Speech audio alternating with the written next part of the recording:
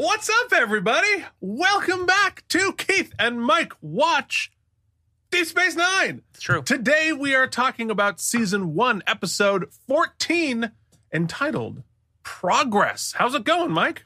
We are progressing quite along. It's going great. I had some plans, a couple of days, had scheduled out time to watch this episode, Keith. And, you know, as tends to happen, things happened. Last night was my last chance, and this is the craziest story. Well, maybe it's not crazy, but it's such a... Crazy! It's inconceivable! It's an oddly suburban story, because as many of you might not know on this, if you just watch this show, Keith and I both were New York City residents for years and years and years and years, and we both just recently became suburbanites. And one experience I haven't had yet was, so long story short, I was going to watch the episode last night and do the screenshots and everything that we do. And I was sitting out on the patio having a beverage, an adult beverage, prior to the watching, and I had heard this cat going nuts. Now there are a couple of cat colonies in our neighborhood, but this was above and beyond like normal cat sounds. So I just did a little loop around the neighborhood, and I saw this poor guy staring up a tree, and I was like, that man's cat went up a tree. And so I spent quite a long time trying to help this guy get his cat down. We called the fire department. We called animal rescue. It was like 10 o'clock at night, so nobody was coming out to help this cat. And Keith, I even tried at one point to jump up and climb this tree, and it took about 6 nanoseconds to recognize, my tree climbing days, well over. Past. Yeah. So anyway, we ended up having to leave this cat up there, and luckily he got me a text at like 3 o'clock in the morning that he got the cat down. Good. I found him an arborist, a 24-hour arborist who might, I send him all these numbers and hoped for the best. And the cat is down. Nova is safe, everyone. Pretty cool that Nova is the cat that was up the tree.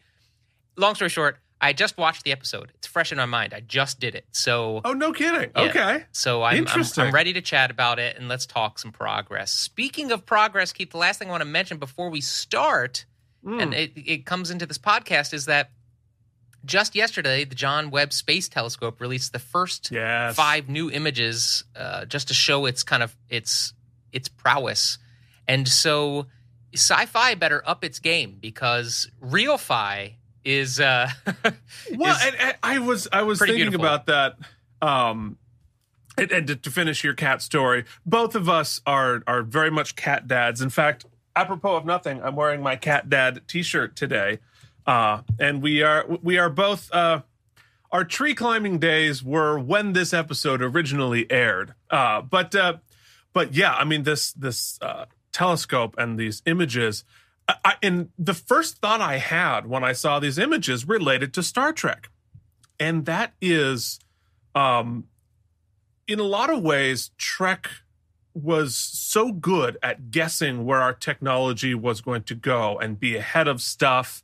And frequently they would imagine that things were conceivable then that wouldn't be for hundreds of years. But then, of course, boom, it's 20 years later, and we do have the iPads they're using on the screen, and we do have video conferencing and stuff that felt crazy sci-fi then became in our real lives much sooner than they anticipated. And one of those things, when I think about the telescope and how far they are able to see, right? They are able to see so far, galaxies and galaxies, hundreds of billions of, light years away, that's something that Star Trek wasn't able to anticipate. Because in this case, now, of course, because you're dealing with time as well as space, they wouldn't be able to necessarily see Voyager because they would be seeing what happened 1,000 years before Voyager.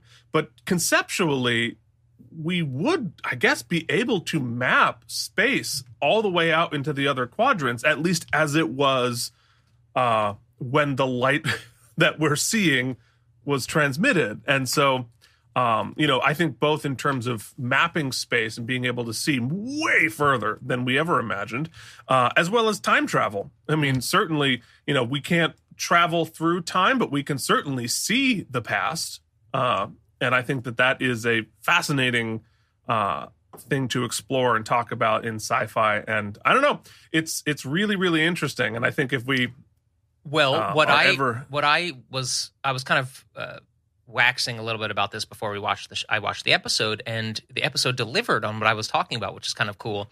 And what I was saying is that, you know, the challenge for science fiction is twofold, right? Because you want to tell galactic stories on a scale that's not possible for humans to sort of at the time, or even now, kind of conceptualize, right? You want to be able to put into visual medium what we can't really see or couldn't really see, which is sort of the inner machinations of galactic size, but also within that tapestry, also tell really small personal stories. And you know, how do you marry those two things? And I think this episode of Deep Space Nine is actually a really good example of the latter. And so we'll get into it.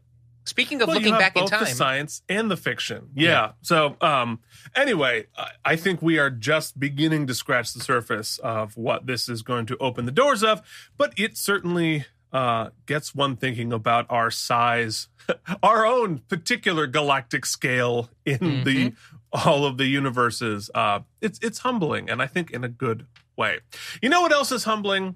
The fact that people support this show and financially support our little adventure here, and we really appreciate it. And Mike, how could they do that? Oh, friends, it is so easy to do so by joining our Patreon at patreon.com/KNM. If you do so, you not only become a producer on the show, but you help us create other content, and you get some fun bonuses. You get to watch me watch Deep Space Nine, which usually airs before this podcast, but today they're going to drop simultaneously. You get to hear Keith and I answer questions. You get to see us watch other stuff, which we get to talk about doing another one of. We've done an episode of The Next Generation. You get to see fun goodies early, like Keith's lost episode of, what's it called? What was it called again? Star Trek The Wrath of Neener. Yes, you get to watch that, which is a hoot, and lots of other fun stuff coming down the pike. We appreciate it. Keith, who are the wonderful people who have joined already? Well, I'll tell you, Mike. It's Brian Kaufman, Casey Clark, Cloud Lover 69, Jorge Novoa, The Mysterious Anne, Alan Zimmerman, CRM Productions, and Charles Babbage, who we very, very much appreciate. You can join them at patreon.com/K&M. It really helps us produce all of the nonsense that you are spending your day listening to. All right. Well, I think we should start talking about this episode. This episode of Deep Space Nine, Season 1, Episode 14, Progress, aired on Sunday, May 9th, 1993. And the top song, I can't wait, was a little song called Freak Me by Silk. Mike, let's take a listen. Nog and Jake are still getting into mischief. They're gonna trade all kinds of stuff, or they're gonna get latinum. No, they're gonna get freaked. So freak me, Jake, and Nog freak me. Yeah. Freak me with your stuff. Freak me with your dirt. Freak me with your house. Freak me with your hurt. Just freak me. I very much love the Freak Me song, which was, I mean, I'm pretty sure that's exactly accurate to what was on the air in 1993. But I do really wish it weren't all about Jake and Nog. But you know what? Sometimes that's just what happens. Yeah. You know what else happened? The top movie in May 1993 was Dragon, the Bruce Lee story. Yeah. Was that with? Who that was with his son. Yes. No. But Brandon Lee was not Brandon. No, it was a different. I think it was. I thought Brandon only ever did. He did the Crow, but then died, so they had to get somebody else to do during Dragon. I don't know though. Really don't have the details on this. Different podcast. I think this was. Hold on, I'm going to look it up. Jason Scott Lee. Yeah, there you go. There it is. So, all right. So there it is. The New York Times headline talked about the U.S. and its allies still seem divided on Bosnia action. The more things change, the more things stay the same as we debate intervening in a horrible thing happening in Europe. So there it is. That was happening then. So this episode, Progress, was directed by veteran Star Trek director Les Landau. However, this is the first of his Deep Space Nine episodes. He would go on to do 14 of them, as well as 22 episodes of The Next Generation, 9 episodes of Voyager, Wow. and he threw 1 episode of Enterprise in there just for fun. This episode was written by Peter Allen Fields, who last wrote the episode we really liked, Dax. So here we are, and it is now time for the most trivial of segments, Mike. Oh. Huh. Nope. Oh, wait, still hold not on, right. Keith. I didn't set... We always think we set it up properly, but we didn't. But now that we've, this and thatted, we can officially... Mike's stalling while he figures out tech. It isn't always waste your time with trivial trivia. Wow. Okay. Folks, in case it wasn't blazingly obvious, we do this live. We do. We don't edit. So I believe here I it just is. said, instead of yada, yada, yada, I turned this and that into a verb, and I this and thatted. We this and thatted. So, there we go. So, only 2 pieces of trivial trivia about this episode.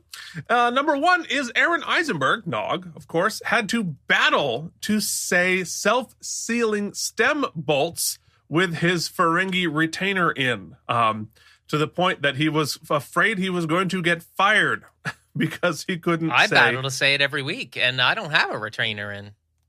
You can't... Retrain... It's not going well. This is not going well. I should, you know what? I should punish myself for making fun of you by putting in my retainer for the rest of the episode. I just took mine out, so You took. Well, mine was for TMJ. Anyway, yeah, I can only imagine the degree of difficulty performing on a show like Star Trek when you're playing one of the aliens, because A, you're acting under all those prosthetics and all this crazy stuff, and frequently you'll have a dental appliance. So you'll have either Klingon teeth or Ferengi teeth and some sort of appliance in your mouth, and then you have to say ridiculous technobabble words with a straight face under giant ears. So, Aaron Eisenberg, you are a national treasure for being able to say self-sealing stem bolts with your retainer. I can't wait to talk about it later, but we finally know what Mike finally knows what we're adjudicating the show with. Do we know what they are? Well, we're going to find out later.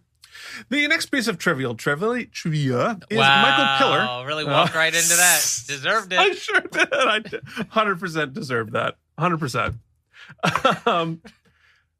Wow. Series creator Michael Pillar said that they sort of lost Kira this season for a bit, and they needed to give her some episodes, this is one of those featuring Kira, and we have later this season, we have, I think, probably one of the top 5 episodes of all of Deep Space Nine, featuring Kira coming up That's soon. an interesting comment, because wasn't it a week or two ago we had, when they were crashed on the planet, that was a Kira episode, Battle Lines? Yeah, it's true. Yeah, I don't understand why. Certainly before Battle Lines, we'd sort of lost track of her a little bit. I feel at this point we've lost track of Cisco.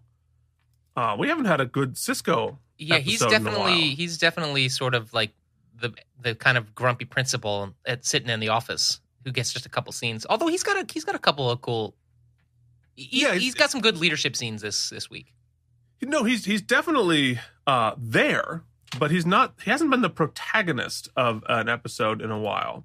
We'll get there. Yeah. Anyway, let's talk about guest stars. This week, our guest stars include Brian Keith, who played Mullibok, who, if you wouldn't know, if you were, young folks, but he has 3 Emmy nominations for from way back in the 70s, something like that.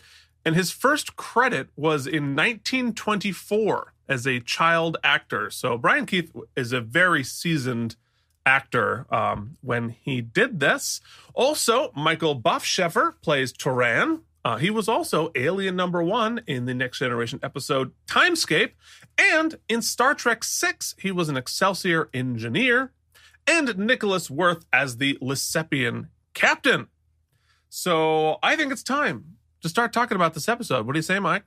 Like that idea? Let's see if that works. It does indeed. Let's pop over to the viewing room, Keith. And I have a question for you before we do it, but I guess we got to do this first. Yeah, we got to hear you sing a little bit.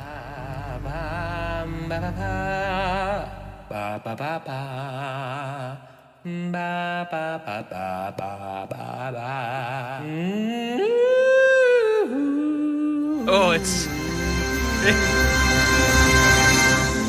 Is that why somebody keeps commenting that we need singing lessons? It's not singing classes. I think they're talking to you, if I'm not mistaken, but they should be talking to me for sure. I feel like I took a class or two getting a degree in vocal performance at the Eastman School of Music, but Let me ask you this before we get started. What was your question? Yes. Because I don't know. I haven't done a ton of television work. You probably know the inner workings much. But my question to this: mention the guest actor who kind of stars this episode again, Brian Keith. Brian Keith. Do you think that was a direct offer? He just came in and read for the part, or do you think they had him read with Kira? Because there's something special about their chemistry that I wonder if was just kind of like just found on set, or if they had picked, if he had gotten cast because of them reading together. Do stars of a show ever go in and read for casting with like potential guest stars, you think? I would be very surprised if that was the case. If that was the case. They may or may not have had him read, although I think with his career up to that point, he was probably offer only. I certainly in the initial casting of a show, the possible Kiras will read with the possible Ciscos and so on and so forth and screen tests, and that all makes sense. But I very much doubt especially in the run of a season where they're just, pounding episodes out, that they would ever do that. But I think that speaks even more to the abilities of Nana Visitor and Brian Keith here to establish the chemistry they have in this episode. But we're not going to talk about that yet because we have to tell you what's going on in this teaser. Where we begin, Jake and Nog are playing cards, which are interesting because they're just old-timey regular cards. Usually in Star Trek, you have space cards. But not in this case, just cards. They're playing cards at Quark, and they overhear Quark yelling at a waiter for ordering a ton of Cardassian Yamak sauce. 5,000 ravages, even. And nobody wants it anymore because the Cardassians no longer run the station. And Nog's, his lobes start tingling with opportunity. Thank God it's just opportunity, if you know what I'm saying. Yeah, I don't want you to sing that song again. Please don't. So Yamak sauce, 5,000 ravages, basically ordered a whole bunch of ketchup. Yeah. Well, but we did learn that it's nasty. At least that's what Quark thinks. Well, Cardassian food is gross. Other than their liquor, which everybody loves. But yeah, they're the bad guys. The bad guys can't have a good condiment. Yeah. So Sisko does a commander's log saying that the Bajorans are going to do a major energy transfer from the core of one of their moons. They technobabble for a while, and the Bajoran guy is nervous. It's very important to get this energy as they try to rebuild after the occupation. So did you understand just from a technobabble sense what all that was? Yeah, they're going to frack this moon. They're going to frack this moon. Yeah. And coming out of the occupation, they're still rebuilding, and so they're dealing with famine. They're dealing with it's not a culture that has a lot of resources yet.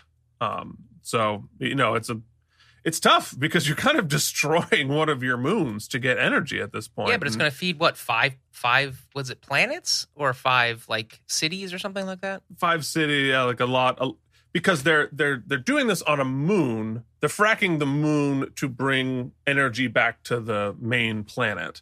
They didn't really go through the machinations of explaining that they were going to have to, what's the word?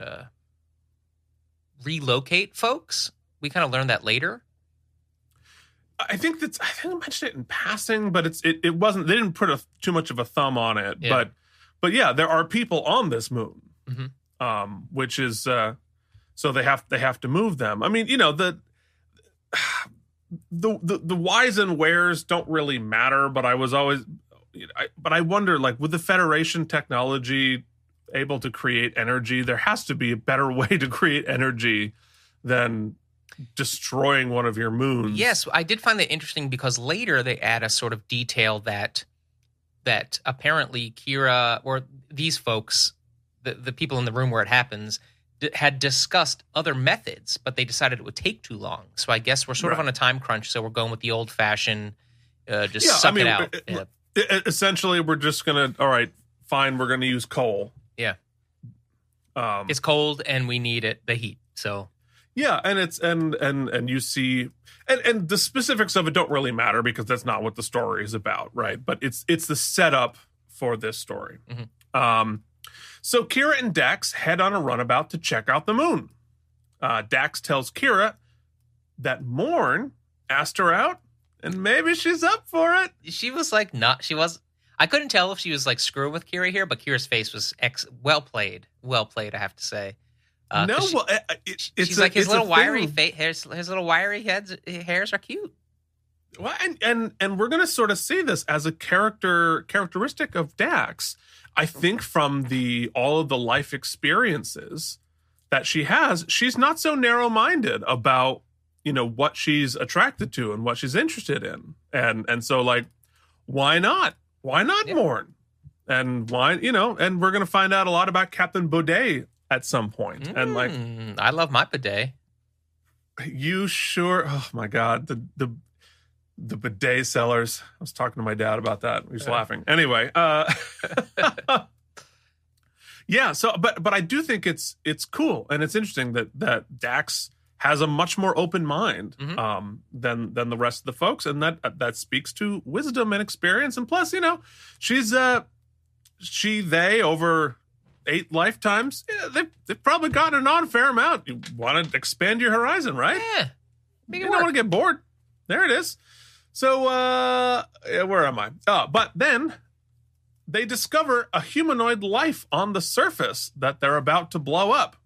And the people living there are supposed to be evacuated. So Kira beams down and finds herself on a little farm cottage with a couple of angry folks with pitchforks. I loved this shot because you almost never see them beam in the reverse. Yeah, that's true. It's like an interesting kind of choice. They always magically beam in exactly aimed where they're supposed to be aimed, and they're always... the beaming thing on Star Trek is always a little confused because sometimes they'll beam somebody like literally falling off a cliff and they land perfectly like calm and they're all in the right or oriented exactly right. But, who knows? Star Trek, blah, blah, blah. So we've got pitchforks, literal pitchforks to visit her. All right. So at the beginning of Act 1, we do our theme song. The pitchfork-wielding farmers are called off by a man named Mullibok, who's no fan of folks in uniform and is definitely a classic sexist. Kira tells them they have to leave, but he talks her into staying for supper. So, did you sort of get where stuff's going? What were you feeling at this point? Yeah, I mean, it was they kind of hit you over the head with it with a hard root vegetable. She's gonna try to convince him to go. He's gonna try to get her to stick around and convince her that to not blow up the moon. That was good table setting, both literally and figuratively. I don't know about those roots. 3 Bajoran hours? food sounds terrible. Yeah.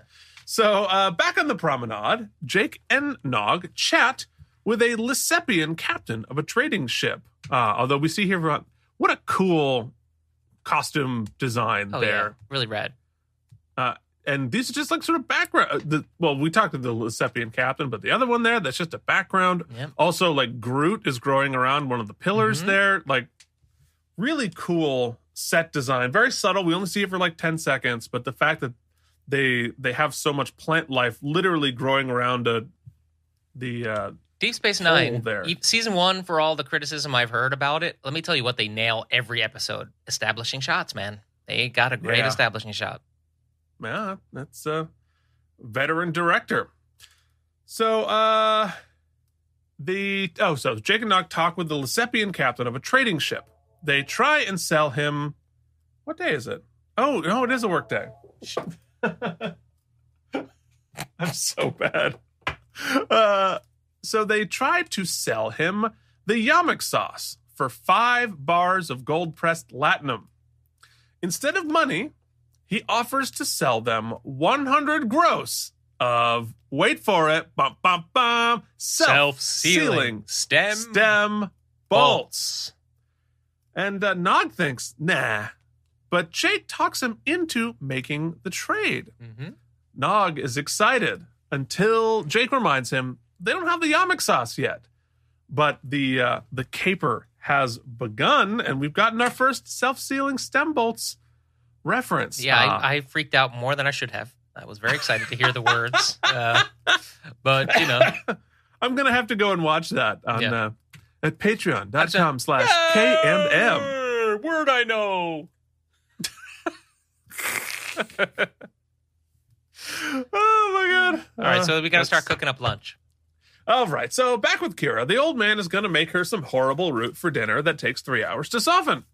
We find out that the 2 other folks that we met had their tongues cut out by the Cardassians during the occupation. What a bummer for those guest stars, man, or those extras, I guess, at this point. Yeah, I mean, at this point, they're background actors. They're like, we're on 18 pages, and they're like, yeah, but your tongues are out. Cut your tongues out. Yeah, and also like we're again reinforcing and learning of the brutality of the Cardassian occupation. That I think that it deepens the stakes and the understanding of everything that happens with Bajor and the Bajorans, because like they really, really went through it, and it was brutal.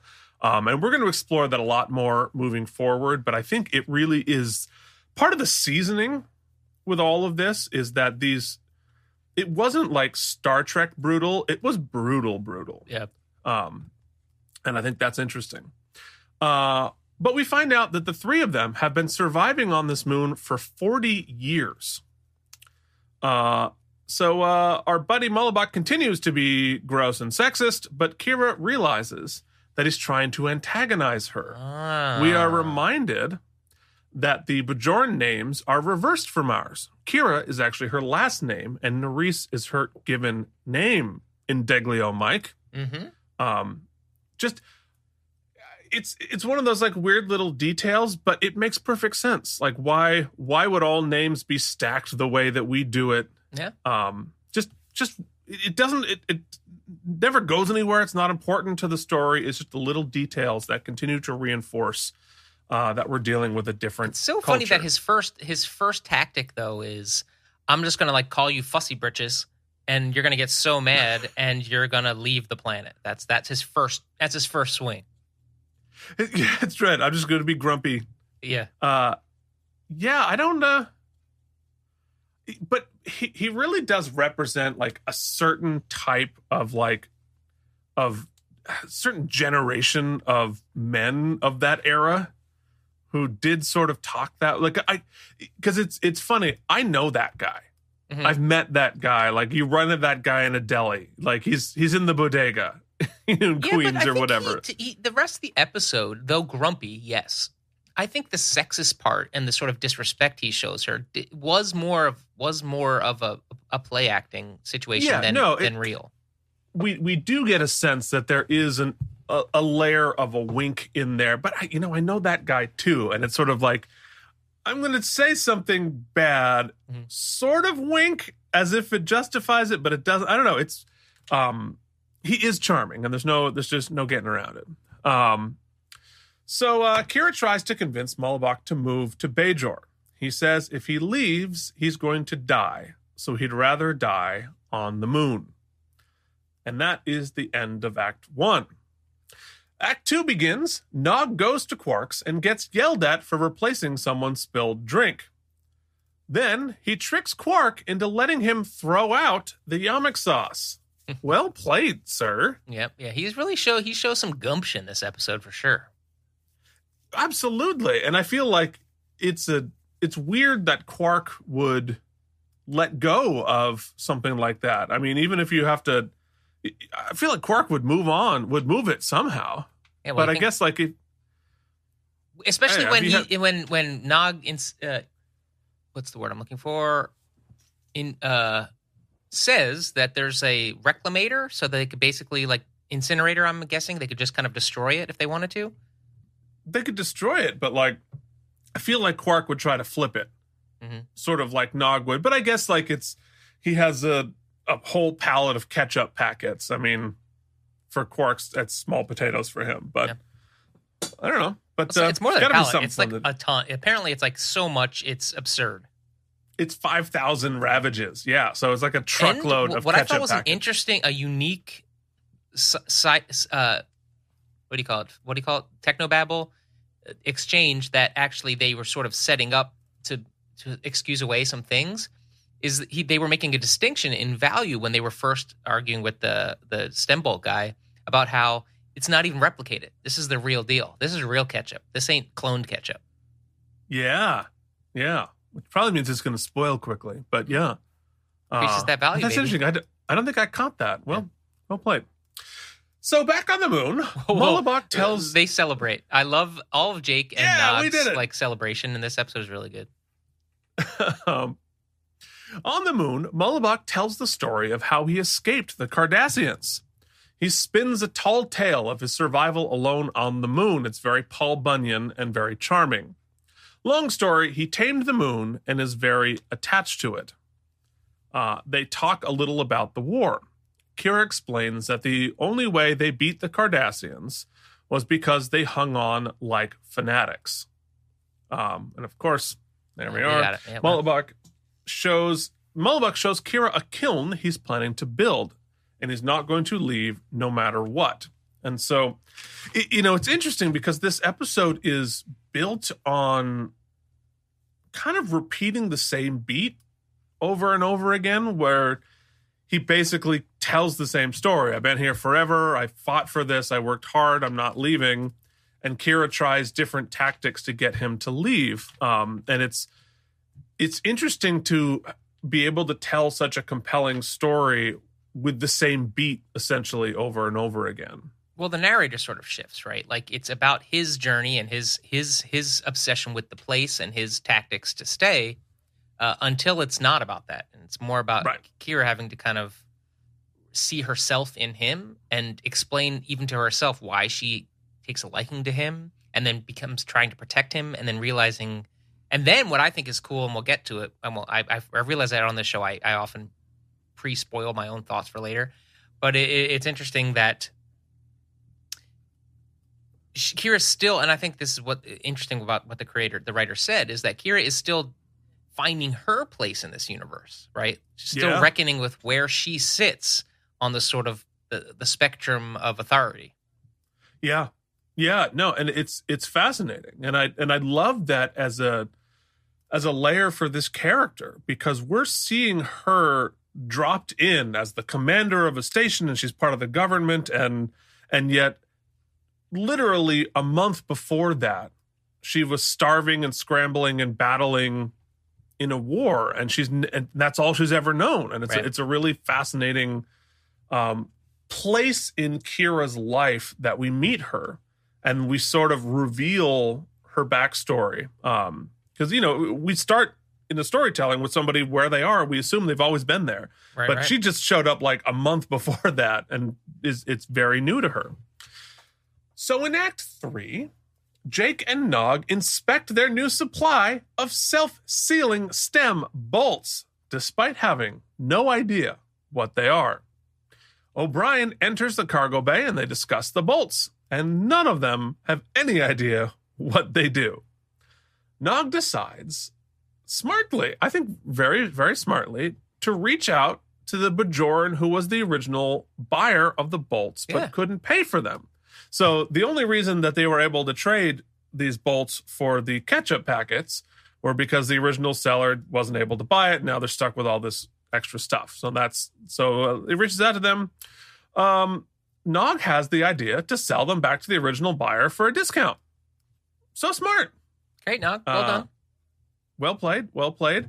And I don't know, those stem bolts look cool. I wish, you know what we should. But that's should get someday.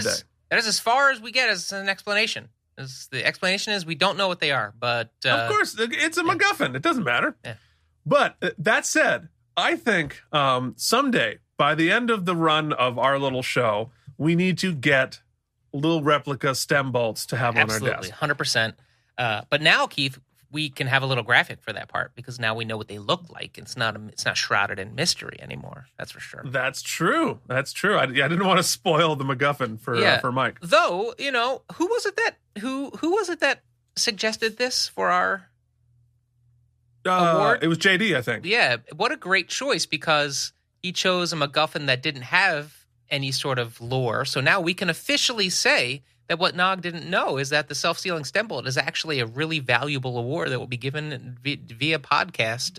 It was given via podcast many years ago. Yeah, that's right. It's it's now a currency. Mm-hmm. That's how valuable it is. So valuable. Yeah. There it is. So on Ops, Kira goes to meet with Sisko and the Bajoran minister and explains what's happening. It's a mess. The minister suggests just beaming him off the moon. But Kira suggests tapping the core in a different way that wouldn't poison the air. And he's like, we ain't got time for that. Exactly. We're going to frack this.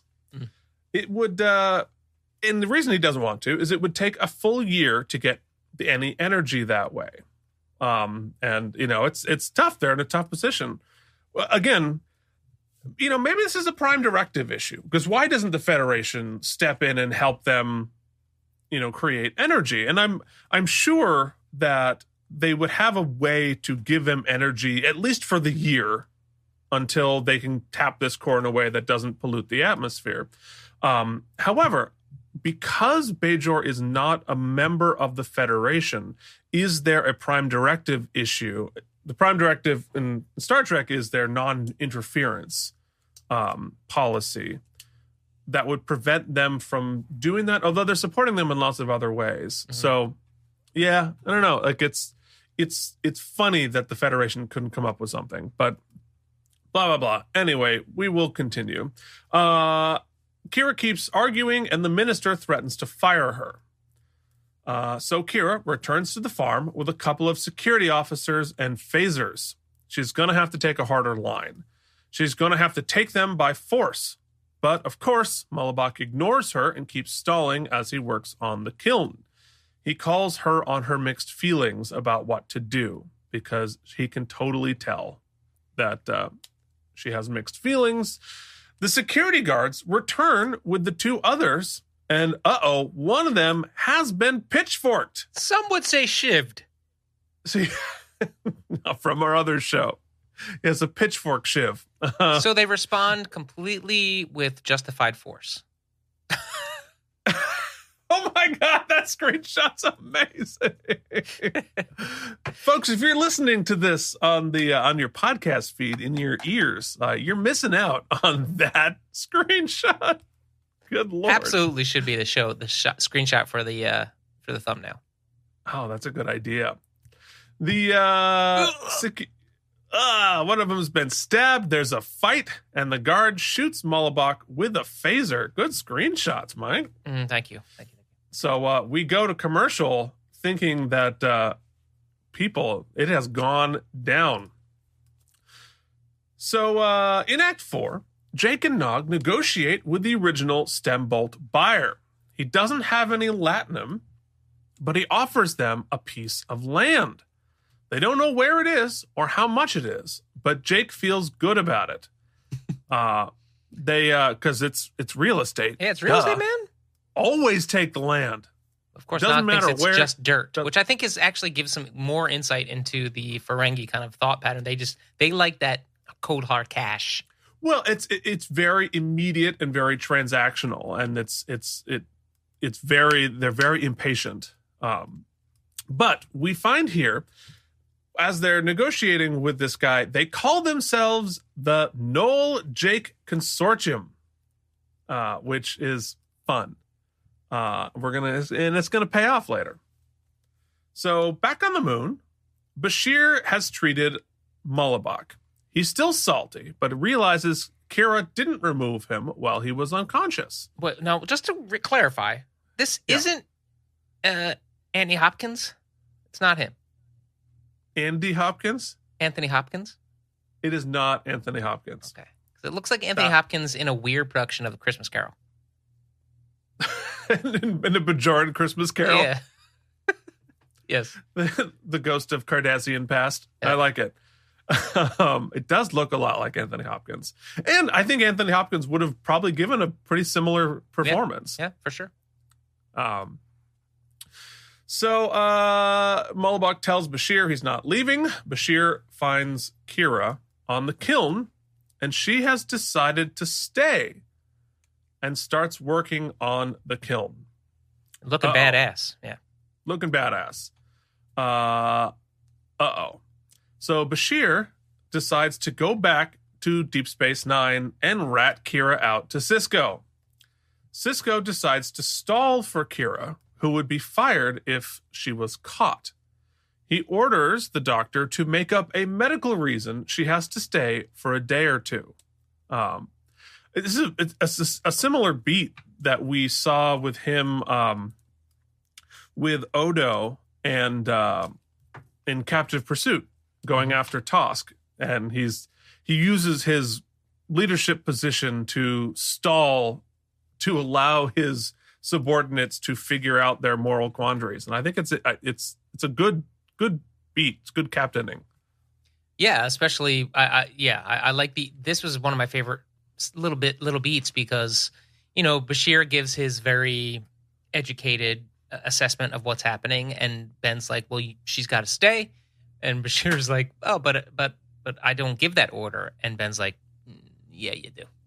Yeah, you do. Yeah, it's Ben's make it so, but without saying it, No, it's true, and it speaks to the flexibility that Sisko has, which is, I think, when we look back at the whole series, Sisko's flexibility in order to get things done is a defining characteristic of Sisko, because he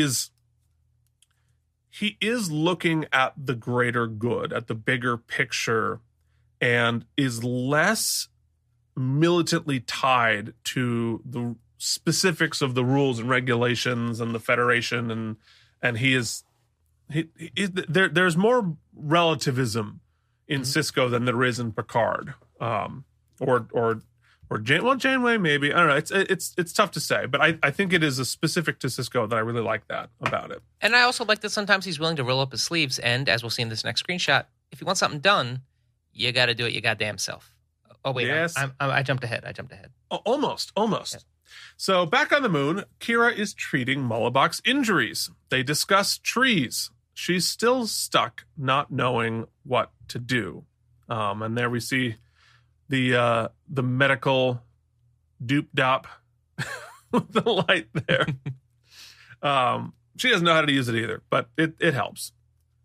Then Sisko shows up to see what's going on. He explains to Mullibok that Kira is risking her career staying with him. And he pulls her aside and tells her that he sympathizes with her and Mullibok, and he sees the similarities between the underdog resistance fighter and what she's doing now. And he reminds her, importantly, that she's on the other side now. It's a great scene because he does a great job of sort of empathizing with the zoomed in view that she's kind of stuck in, and then helping draw her out to the macro view and let her know like kind of what her responsibilities are and the choices she's already made and where she sits now. Yeah. Well, and it is a common Star Trek theme of the needs of the many outweighing the needs of the few. And this is, it's tough because this is, something that we face in life now with imminent domain, right? And that is something that is sometimes necessary, but frequently can be abused. And you understand completely why somebody wouldn't want to tear down the house that they've had in their family for a long time to put a highway in. And, at the same time, the highway benefits a lot of people. It becomes really, really difficult. And I love exploring this with the added dimension of the occupation and the war. And so these are, it's not just he's a farmer and he's had this land forever. Like this came out of the war and they're all refugees, and it becomes really really difficult. And you can totally empathize with every person in this equation, and I think that's why it's good Star Trek. And then another badass Ben tactic, he's like, "You're my buddy. I'm giving you all the empathy, and I'm just going to leave you with your thoughts." Yeah. He says that he and Bajor need her now. Mullibok's fate is already decided, but hers isn't. Then he leaves her to make her decision. Again, another good thing about Sisko's leadership ability, he lets people make their own decisions. He laid it out.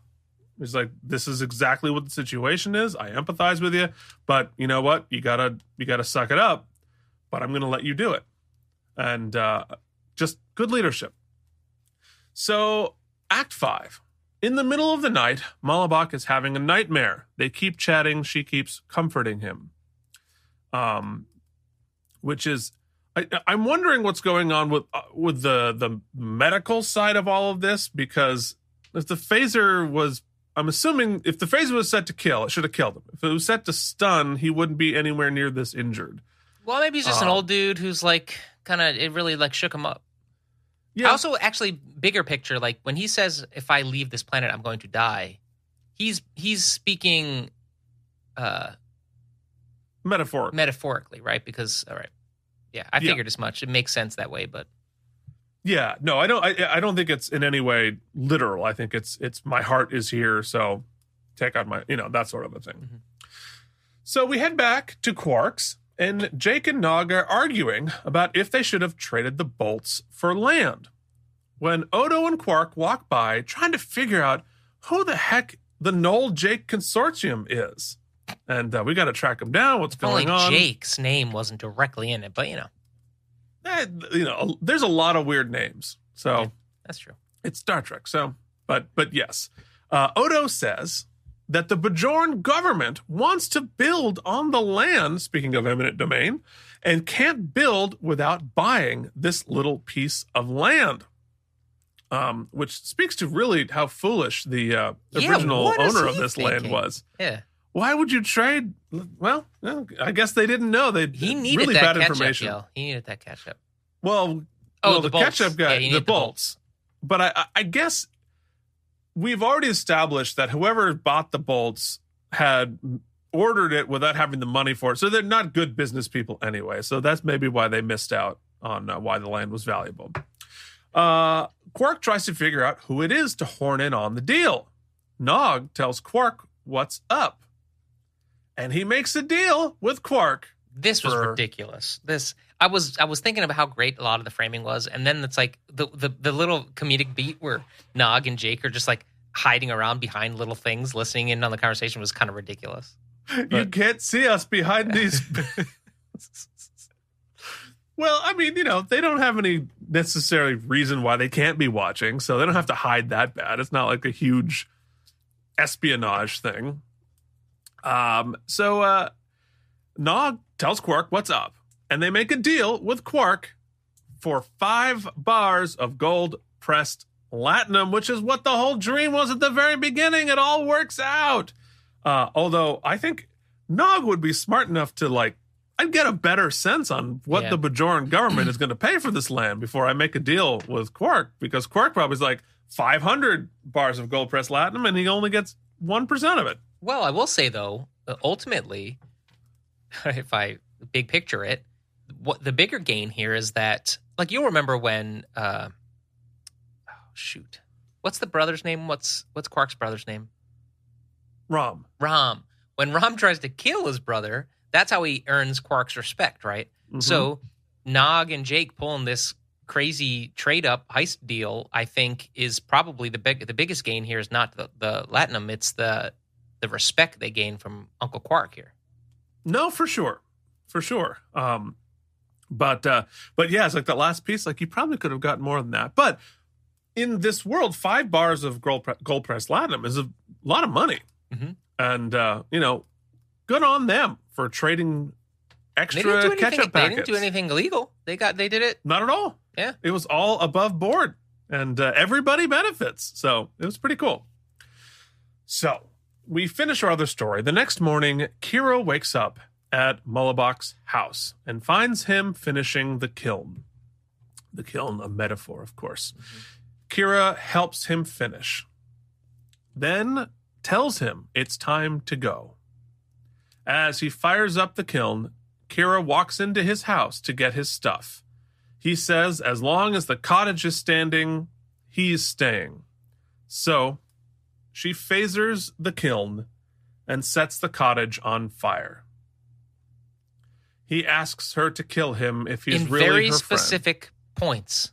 Very specific points, which apparently he made his joists holding together the with like gas-soaked rags. I think that's how he finished assembling the.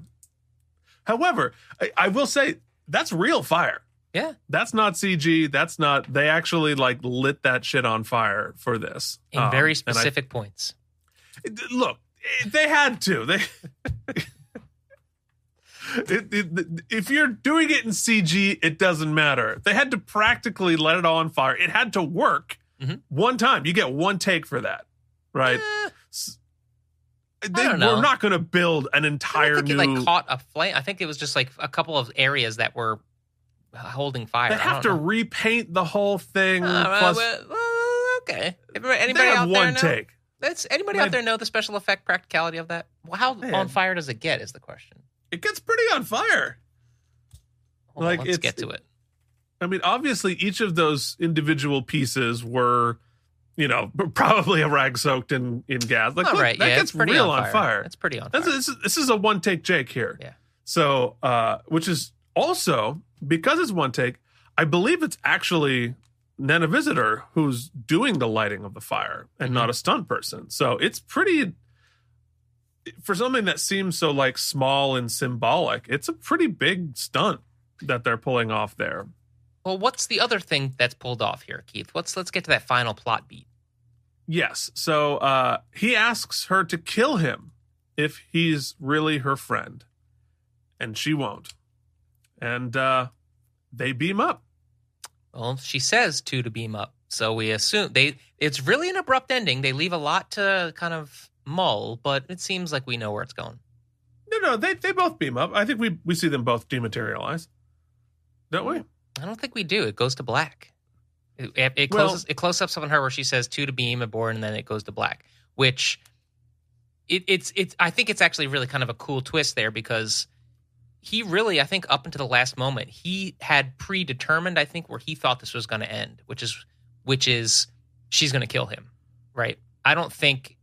I think that's where he saw it, and then that last moment, I think he realizes that she has to actually convince him that there is a life to live off this moon. I don't think he ever really considered the actual going back to Bajor. And no, I mean it's like was he trying to? Was he really so confident that he could get his way, or was this a suicide he was trying to do?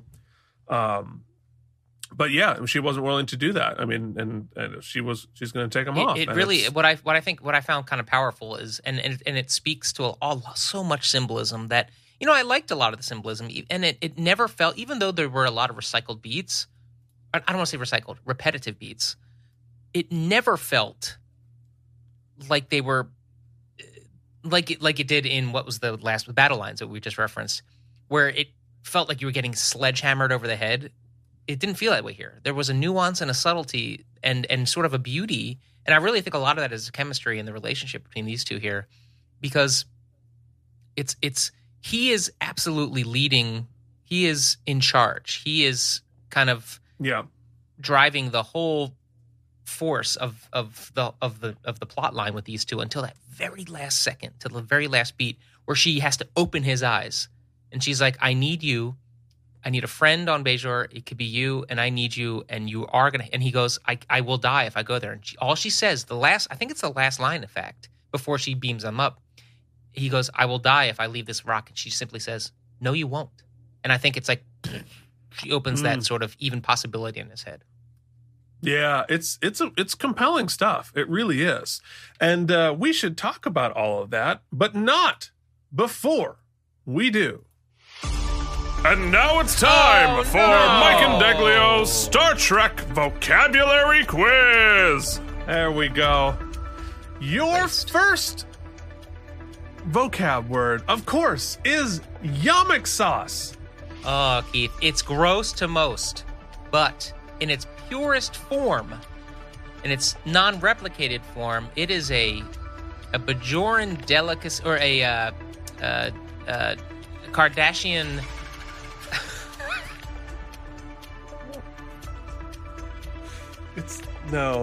I can't believe it's the first time you've done that. When the Kardashians sweat, they bottle it, and then they save it in a kiln, and over millennia, a future civilization... When Kim sweats. A future civilization of Cardassians will take that bottled sweat and make it into a very tasty little sauce that cannot be replicated. And is very, very, very... Just give me the buzz and let's move on. Affirmative. Just for creativity. That was gross. Yeah. What's next? Your next vocabulary word, and this is very important. Mike, what is a self-sealing stem bolt? Well, stem bolts are clearly things used in engineering and manufacturing, but not even the head engineer of Deep Space Nine knows what the self-sealing stem bolt is. Never seen one in his life before, or just didn't want to give Jake and Nog the satisfaction of telling them what it was. But what we can say definitively is it's an actual hexagonal piece of something that we award to episodes of Deep Space Nine.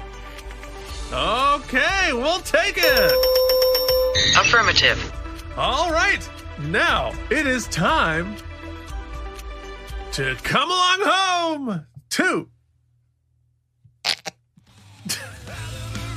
We do it live.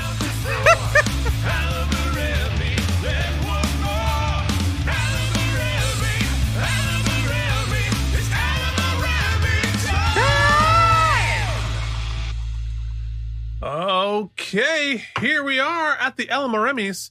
It is now time... Why am I ahead of everything? You're really forward thinking today.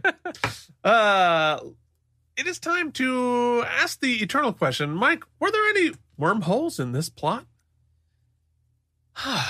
That's a tough one because, I mean, I guess we talked about it a little bit at the top. The biggest one I think would be, I'm going to size this above here so we're a little taller than the thing. I think the sort of actual energy, them needing to frack in general, they never really explain why that is, or like that. There's no other way that the Federation can't help them without having to, like, especially when they find out that there are people who don't want to leave the moon and that they will ostensibly have to either forcibly remove them, which seems sort of antithesis to the sort of peacekeeping mission of everything, or blow them up. Seems like pretty drastic. Like there's got to be other answers. So that felt a little light to me. But other than that, I didn't see anything that was that stuck out as completely not making any sense. So I thought it was a pretty clean episode, Keith. Yeah, no, I think that's I feel exactly the same. Like and I talked about before, like the necessity of this situation was a little hard to swallow, based on the technology or whatever. But it wasn't really about that, right? Because it's not what the story is about. It's just a setup. So I don't know how hard they necessarily have to work to make that airtight. There is one other thing that, I mean, I understand his viewpoint, but Kira seems to make it clear that they can pretty much recreate his whole scenario. They're like, we can find you a spot on Bajor where you're like left alone with just you and your friends. You get your own garden. We can basically recreate your whole environment here, there. You don't got to worry about it. Just come on. But he still won't do it. And I guess that's sort of a throwback to just sort of being obstinate about being stuck in kind of the occupation and what his experience was. And I understand that, but I'm just saying, like, well, yes and no, because I'll speak from my own experience with, I grew up in a very rural place, and it's not a farm, but it's farmish, and certainly it's been, my parents bought it before I was born. I grew up there and have been working on that land specifically for 40 plus years, and bending it to your will, and every rock and soil and tree has been part of family identity for a long time. I know that I couldn't replace that land with any other land, even if it was very similar, even if it was a little better. Like that pond and those trees and that soil is so much more special because of the blood, sweat, and tears put into taming what used to be an old farmland into what it is now. And once you plant a tree and watch it grow, it's not just a tree anymore. And I think that is, I completely understand where he's coming from, frankly. If it's, because we've been apartment hopping for 20 something years, it doesn't matter as much.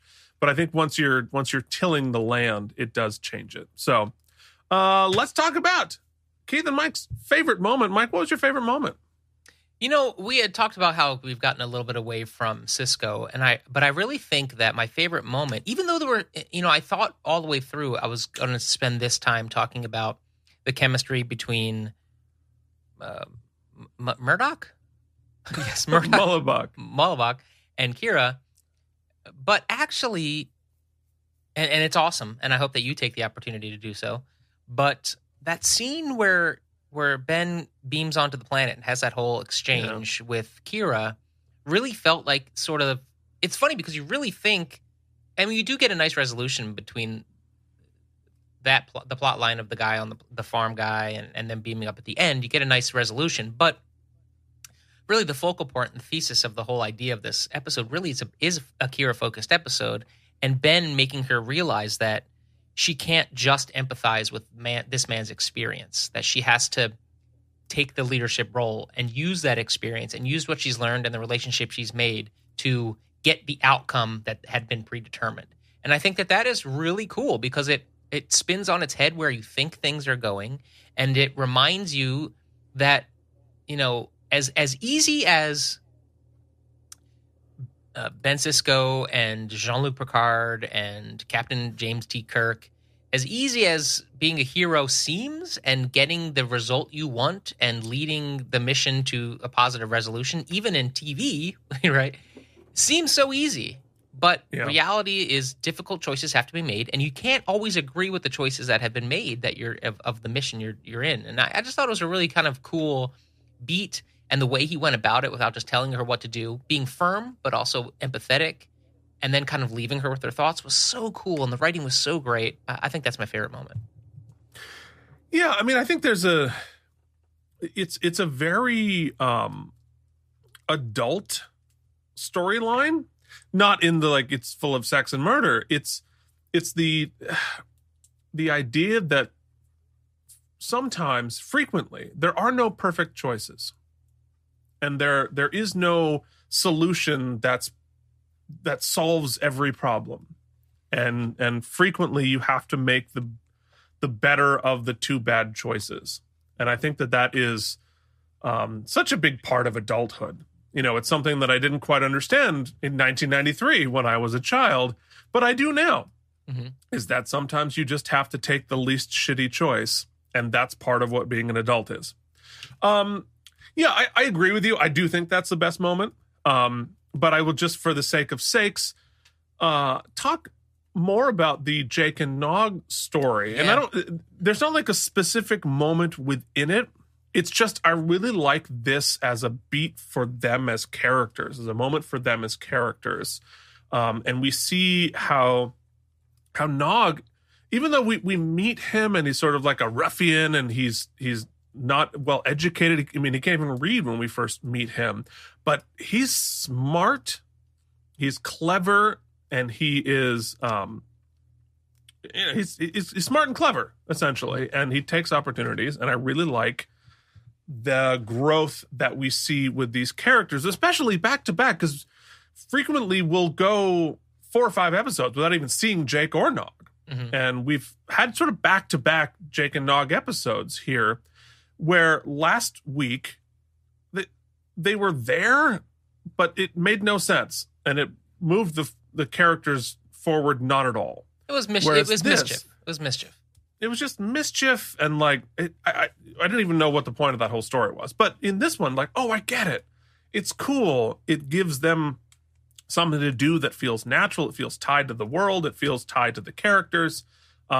I really like that part of it. And there's progression, right? Like you're seeing them develop their sense of various, like Nog is using his lobes and his instincts, but he's also trusting Jake. What I love about their relationship and their friendship is that there's this implicit trust and collaboration and cooperation that the humans and the various races of aliens and such are still struggling with. Even, as much as we've evolved into the future, apparently we haven't, because there's still all this struggle and strife and a lot of coming to terms with different races and their cultures. Whereas Jake and Nog, who are of different, species, are really starting to learn to trust each other, and because of that trust, move forward and help each other and get some wins. And I think the compassion and the friendship they've developed is one of the best.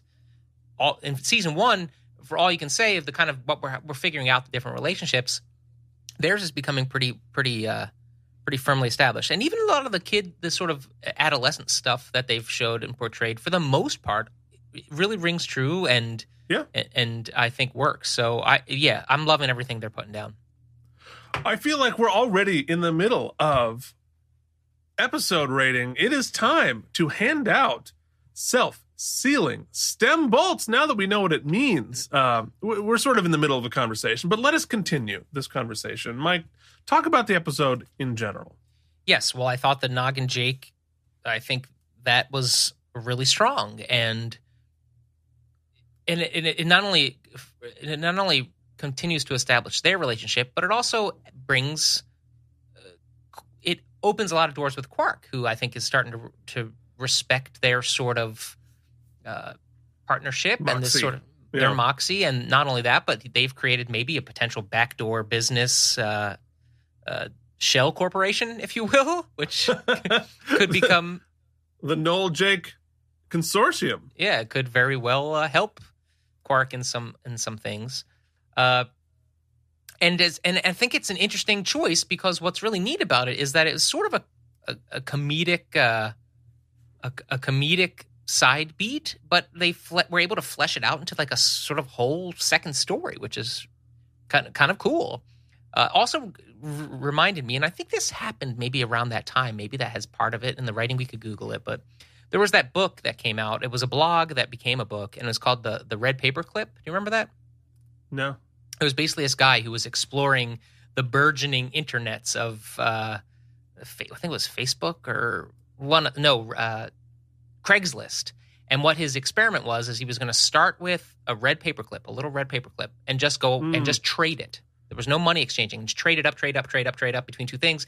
And eventually, I think he got it up to a house. He turned the red paperclip into a house. What? Yeah. Just like because he eventually was able to trade, he got a car somehow, and then he traded the car for a walk-on role on a TV show, and then it's an interesting story. You should Google it up. I'm sure I'm bastardizing the details, but I remember it. And that's kind of what they do here, right? They start with some tossed-off ketchup, and they end up with the money they wanted, which was pretty cool. I thought it was neat, and I thought the way they went about it was really interesting. The bigger picture story,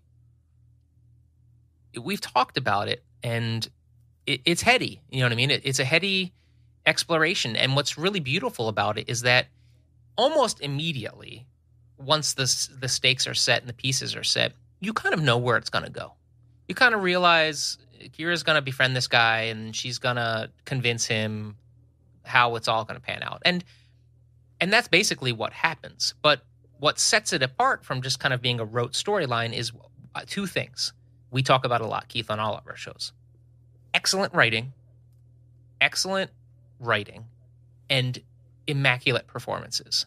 I think their chemistry is insane.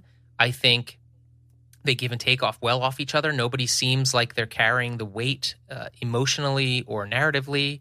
And the writing is smart. It never dumbs down, like is often a trap that I think this show, it's as well as many other shows, but this show that we've talked about, we've seen it happen. And it doesn't happen here. It's all elevated. So even when they're kind of talking about the same things, they're looking at it through different lenses and through different stories. And I just thought it was great. I really enjoyed it. And the resolution I thought was sound. I felt that the ending was a little abrupt. I would have liked some sort of a button on it. But then the more I think about it, and obviously I just watched this, so I haven't been able to process around. The more I think about it is I like that because there are no promises, and we don't know that he's going to thrive in this new place. Maybe we'll revisit it, but she had to do the hard lift, and the symbolism with the kiln and the fire at the end. I didn't think it was smashing us over the head. I thought it was actually pretty apropos, and I also loved two things I want to mention before I'm done. I loved sometimes when we redress the set, right, like the sort of away set, it looks a little samey. I thought it was really well done. I loved the different colors. You know, the color palette on these shows can be kind of dark and muddy. Mm-hmm. Here was beautiful greens and lots of life, which I thought was a great juxtaposition to all the space stuff. Thank you so much.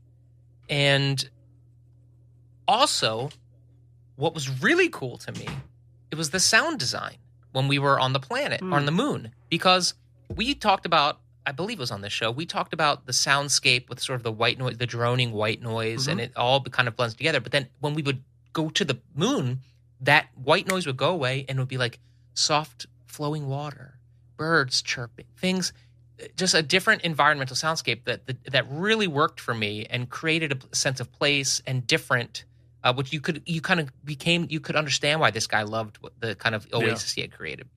Well, it all worked for me. Good job, Keith. Uncle Jim. Yeah. Oh, well, yeah. Yes. Excellent. In doing all the stuff you don't get to do on a day-to-day, right? All the space stuff to get to really kind of bring it home. I really, really loved the sound. Well, and just to, not to interrupt, but just because we're talking about sound, that kind of stuff, that it's, for me personally, that's such an interesting observation. And I love it because the sound design is part of the storytelling. It's very subtle. You know, it's not as clear as the visual effects. It's not as clear as the set design, but it is, I think, enormously important for the realism of it. And just, you know, and just for just because I like to ride my family's coattails. I don't know if I think this would have been a little early to have started doing this, but in a couple of years, most of those outdoor nature bird sounds or whatever were recorded on my family's property, which is the property I'm talking about. We wouldn't want to give up. Oh, all right. Talk about a little closed circle there. So you close the circle there. Like, that bird was probably outside the tree from my childhood bedroom window. So all that said, Keith, I think this is ostensibly a bottle episode, which I love. Also, side note, honorable mention, especially coming after battle lines. What do we learn in this episode? When it comes to fight sequences, action, less is more. Because the little battle in the garden here really worked for me. The guy gets shivved. They let the guy like wrestle for the phaser. He gets phasered. He's on the ground. We got it done. Doesn't matter. It's not what it's about. Yeah, it worked for me. So yeah, I really like this episode. I think it's up there with the Dax episode that I really enjoyed. Clearly, you can tell Mike likes a heady, well-acted sort of two-hander. As you'll come to find, I like those things. I'm gonna go up there here What's the highest rating I've given? Do you have your spreadsheet up?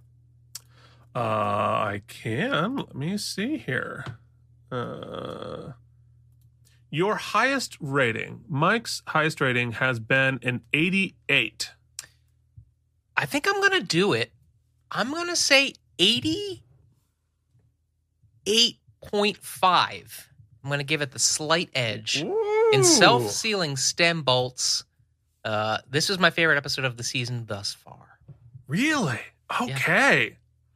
Yeah, I mean, and that's without our boy Ben, who I love, but I just think it all worked for me. I think it's a very solid episode. I really do. I think it's well written. I think it's well acted. It's well directed. This storyline is something that Star Trek has covered before and kind of recently. The Next Generation episode Ensigns of Command put Data in a kind of a similar position. But I think what makes this separate and different is the fact that it's Kira being put in this position. You could write this episode with any of our cast members being in this position, but I think this is so specific to Kira's journey and Kira's story as a Bajoran, as identifying, could Bashir have done this story? Sure. Could O'Brien have done this story? Sure. But this having the character work integral to the story, integral to the message, I think was what makes this the strongest. It's great. I mean, it's not one of those episodes where if you haven't seen that, you're not going to understand the series. But I do think it continues to help you understand Kira, who is such an interesting character, a fascinating character, frankly, with her background. And as the more and more and more we explore that, the more interesting she's going to become, the more layers that she has. We learned some, more about Sisko and his leadership, and his sort of we got to do what we got to do sometimes. I have flexibility. I'm going to try to help you. I'm going to try to support you, trying to give you an opportunity to get there on your own. But, shit's got to get done. And those are both integral to Sisko's character work, which I really liked. I love the Jake Nog stuff. It's fun. It's sort of silly and frothy, but really enjoyable. And we have, we're going to see more of that. And it's very welcome. That friendship is welcome. It feels more tied to their characters than we've seen in some of the things before. So I like this episode a lot too. Is this the strongest episode of the season for me? No. Is it one of the top 20 episodes of the series? No. But it's a very solid, good character work that I find I find it compelling and interesting, mainly because of the chemistry and the performances. Every time I'm like, all right, I'll watch this one, because I like watching the emotional journey of this. So you're not going to get 88.5 from me, but you are going to get a very solid 84 self-sealing stem bolts from me. A couple of things else I want to mention in our kind of postmortem here that I think I hope that the writer's room hold on to, because I think we've learned them. One, great. This is actually great. Was it Battle Lines last week? No, last week was the storyteller. Oh, yeah, I forgot all about that. It's probably better. Select all, delete. But having Battle Lines close to this one showed me two things. First of all, the flexibility of the actress that plays Kira. I always forget. Never Visitor. Yeah, because clearly she was tasked with, and also the writing demanded in that episode, huge emotive beats, right? Just giant stuff. Really making the stakes so high. But you don't need to do that. You can tell a compelling story without going to 11 every time, right? Sometimes a well-acted 6 is better than an 11, right? Oh, definitely. So I really hope we learned that here. Also, you can bring on an excellent guest star, and they don't have to be the antagonist, right? There doesn't have to be a bad guy. right? It doesn't always need to be good versus evil. It can be a really more nuanced tale. He's an antagonist, sure, but not really. He's sort of the one who's being wronged. Yeah. You know? Well, and I think to piggyback on that, the role that he plays, not as an antagonist of like storytelling antagonist, but what he does is he changes the pace of the show, of the scenes, that I don't think we've seen a character where we're like coming in, Star Trek, he's like, slow down. We got it. It's going to take 3 hours to cook these vegetables. We're going to slow down the pace here. Yeah. And that was very compelling. You know, to have a character change the pace of a scene, either speeding it up or slowing it down, it can be a very compelling thing. You know, if there's a good reason for it, and there was here. You raised a really interesting point, and I think the writing, they foreshadow it in the most wonderful of ways that just dawned on me.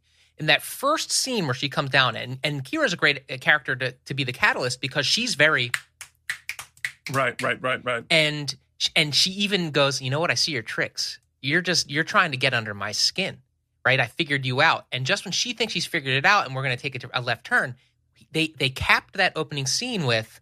He says verbatim, well, you know, he says, not verbatim. No, these vegetables actually, yes, maybe I was lying about that, but these vegetables actually are going to take 3 hours, so why don't you sit down and get comfortable because we're in for a slower story. And so they really kind of, that's a little bit of a meta insert there, which is cool.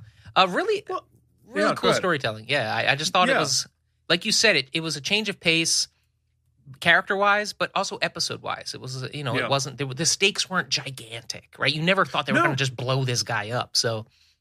The stakes were emotional.